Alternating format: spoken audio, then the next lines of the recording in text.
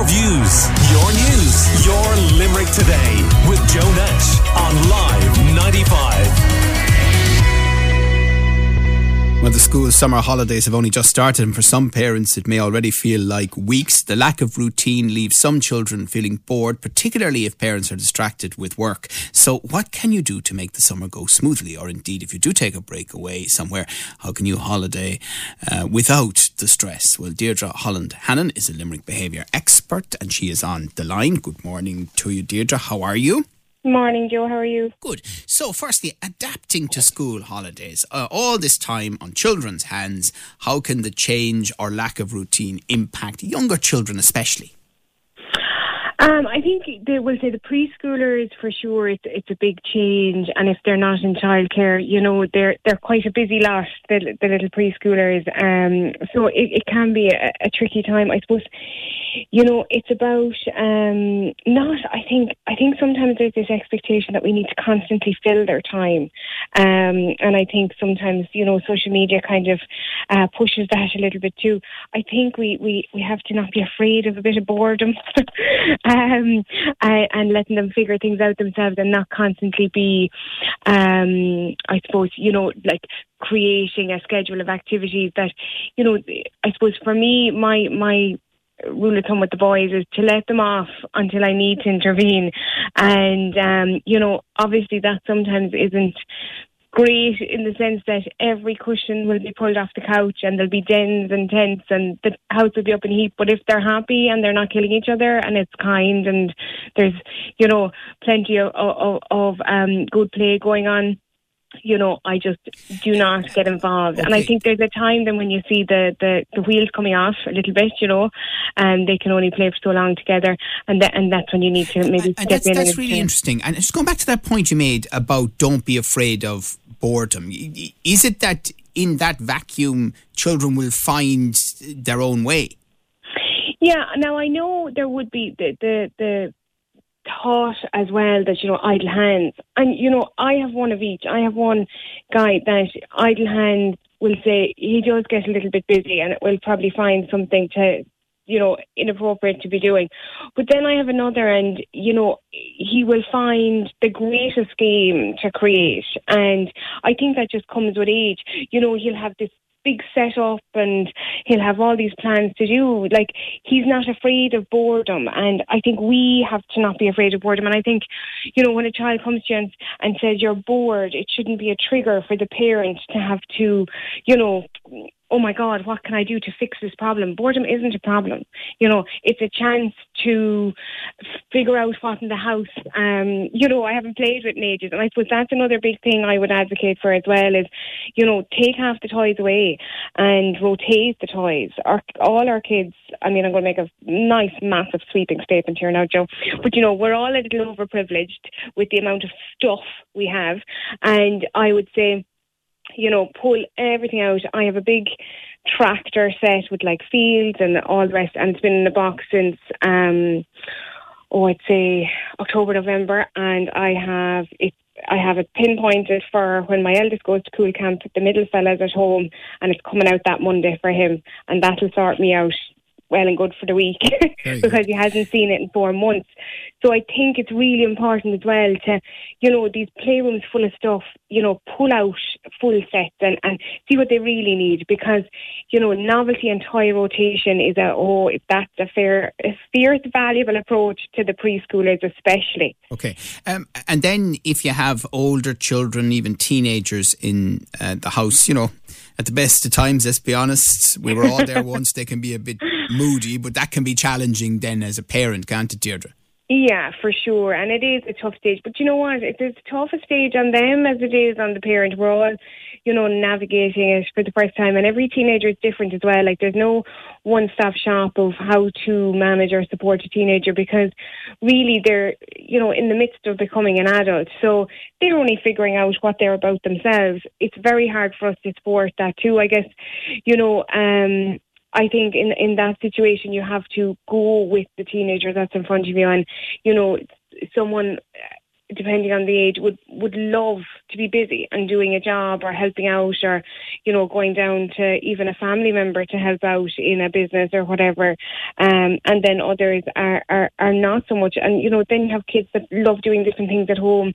I think it's about tapping into, I suppose, meeting them where they're at is a really good, I suppose, frame of mind with the teenagers, instead of meeting them where you want them to maybe, or where you think they should be, meeting them where they're at and maybe trying to support that and what stage they're at of that kind of development is really important. Right. And it's such a social time as well. Like, look, think of it this way, it has to be better than the last two summers for the teenagers, doesn't it? You know, because it's that social phase. We're chatting to Deirdre Holland-Hannon. So if you are, as a lot of people hopefully are this summer, holidaying at home, i.e. in Ireland or abroad, how do you reduce the family stress around that, especially when it comes to children? Well, I think when it comes to kids and booking those holidays, whether it's at home or abroad, you know, you need to manage your expectations. I think that's really the first step. Like, when you're clicking on those flights, when you're clicking on that holiday down in Kerry or whatever it is, you need to manage those expectations that just because we're booking, you know, Euro Disney or France or England or whatever, does not instantly make our child more mature, wiser, a better sleeper, or a better eater. You're taking that same child that maybe, you know, struggles with all those things at home away. And I think it's really important to manage those expectations and kind of just, I suppose, if we surrender that it may not be the picture perfect, everyone happy and, you know, seeing Kumbaya from the start, you know, I think you actually can have a far more successful holiday. You know, we're going for the first time now with 3. We're not going abroad. I couldn't possibly take it on this year. But it's our first summer with 3 and, you know, 1 very small baby. And we're just going down to Clonakilty, is one of our favourite spots. But like that, you know, if I want to eat out because maybe I don't want to cook, I need to manage my expectations that it's not a 3-course meal and it's not fine dining, and it has to be at a certain time probably. If I want everything else, you know, if I want them to sleep and I want them to get up and I want all the boxes ticked, well, then I have to say to myself, okay, Georgia, so what's the best time? Who's the curveball? It's the baby. You know, we're not really worried about the 4 or the 6-year-old, so we need to maybe manage those meals out with her in mind, for this all not to go pear-shaped and us up till 10 o'clock then trying to go to sleep. Or, you know, as I told Rob, you know, before Mary Kate came, the third little one, we were out for dinner and I said, you know, this could be your last time ordering a steak for maybe 2 years. Because there'll be no waiting for steaks and things like that in restaurants when you have a baby. So you have to manage those expectations. Yes, among the adults as well. And then, you know, for, again, older children, the late nights, the lack of early mornings, of course it can be tempting for parents to let children sleep on in the mornings. But Absolutely. Is that a good or bad thing? I think you definitely can have flexibility during the summer. I know we'll definitely push things out with the older 2 here, and to their ability. You know what I mean? Like, the oldest guy is 6.5 now, going on 7. Like, he can do a longer stretch for sure when he doesn't have to get out in the morning. But because he has the ability to sleep in, it doesn't affect us. Whereas you say your 2, your 3, and your 4-year-olds maybe are less likely to sleep in, or it might work out some nights and might not work out other nights. You know, to repair and recover. So I think you can figure those things out, but I think absolutely the summer holidays and your holidays away and vacations with pals and all the rest need to have an element of flexibility, and I suppose the only thing is to learn that, you know, if you do have one that, you know, it made the whole next day not worth living, maybe then take from that it's just not a possibility this year. And remember, these are all just real short phases. It won't last forever. I remember my first thinking, oh my God, is this it now? Is this our lives? But, you know, it moves on, and the next summer, the next holiday will be different. So I just think keep meeting them where they're at, learning from where they're not flexible and where they are flexible. And remember that, you know, the next time you're away and the next time, the next summer, test it again and see what kind of, how things take over for everyone. But I do think be flexible, because you can get it all back on track come end of August, September again, at no bother. Like, give yourself a week or two to get all those routines back on. But it's nice to have that kind of change in the summer, and they enjoy it too. And one other thing, with the denial of play dates and all of that over the last couple of years, how important is it to have that interaction among children, from the wider family and friends as well this summer? Yeah, I think it's funny. I get met with the term COVID baby, or he's a real COVID child, and I don't buy into this, because really the under threes, so your 1, 2, 3, even your 4-year-old, their most significant influence socially is actually the grown-ups in their life and their parents. So to a certain point, our babies and toddlers didn't actually miss out in any significant social settings for those years. So what I would say is take the pressure off yourself. Parents have so much pressure on themselves that I should be doing this, and I should have met toddler group, and I should have met baby massage, or he should have seen his cousins.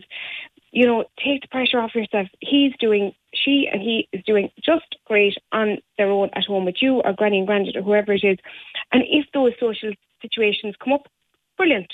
If they don't, do not be killing yourself. Or if you find them hard, don't be putting yourself into uncomfortable positions to provide something they don't really need. From 5 on, then, it's a whole other ball game. Especially from 7 on, they're making those friendships and all the rest. But I suppose, the psychological thinking on play dates is they're not massively valuable to the child. Now, I kind of agree, but equally myself and my husband would agree that as much as maybe they don't need them, sometimes we need them because they're great entertainment. Yes, yes, absolutely. So I think definitely for your junior, your senior infants, and I suppose the thing on play dates is to just make sure they don't run so long that things fall apart and people get exhausted.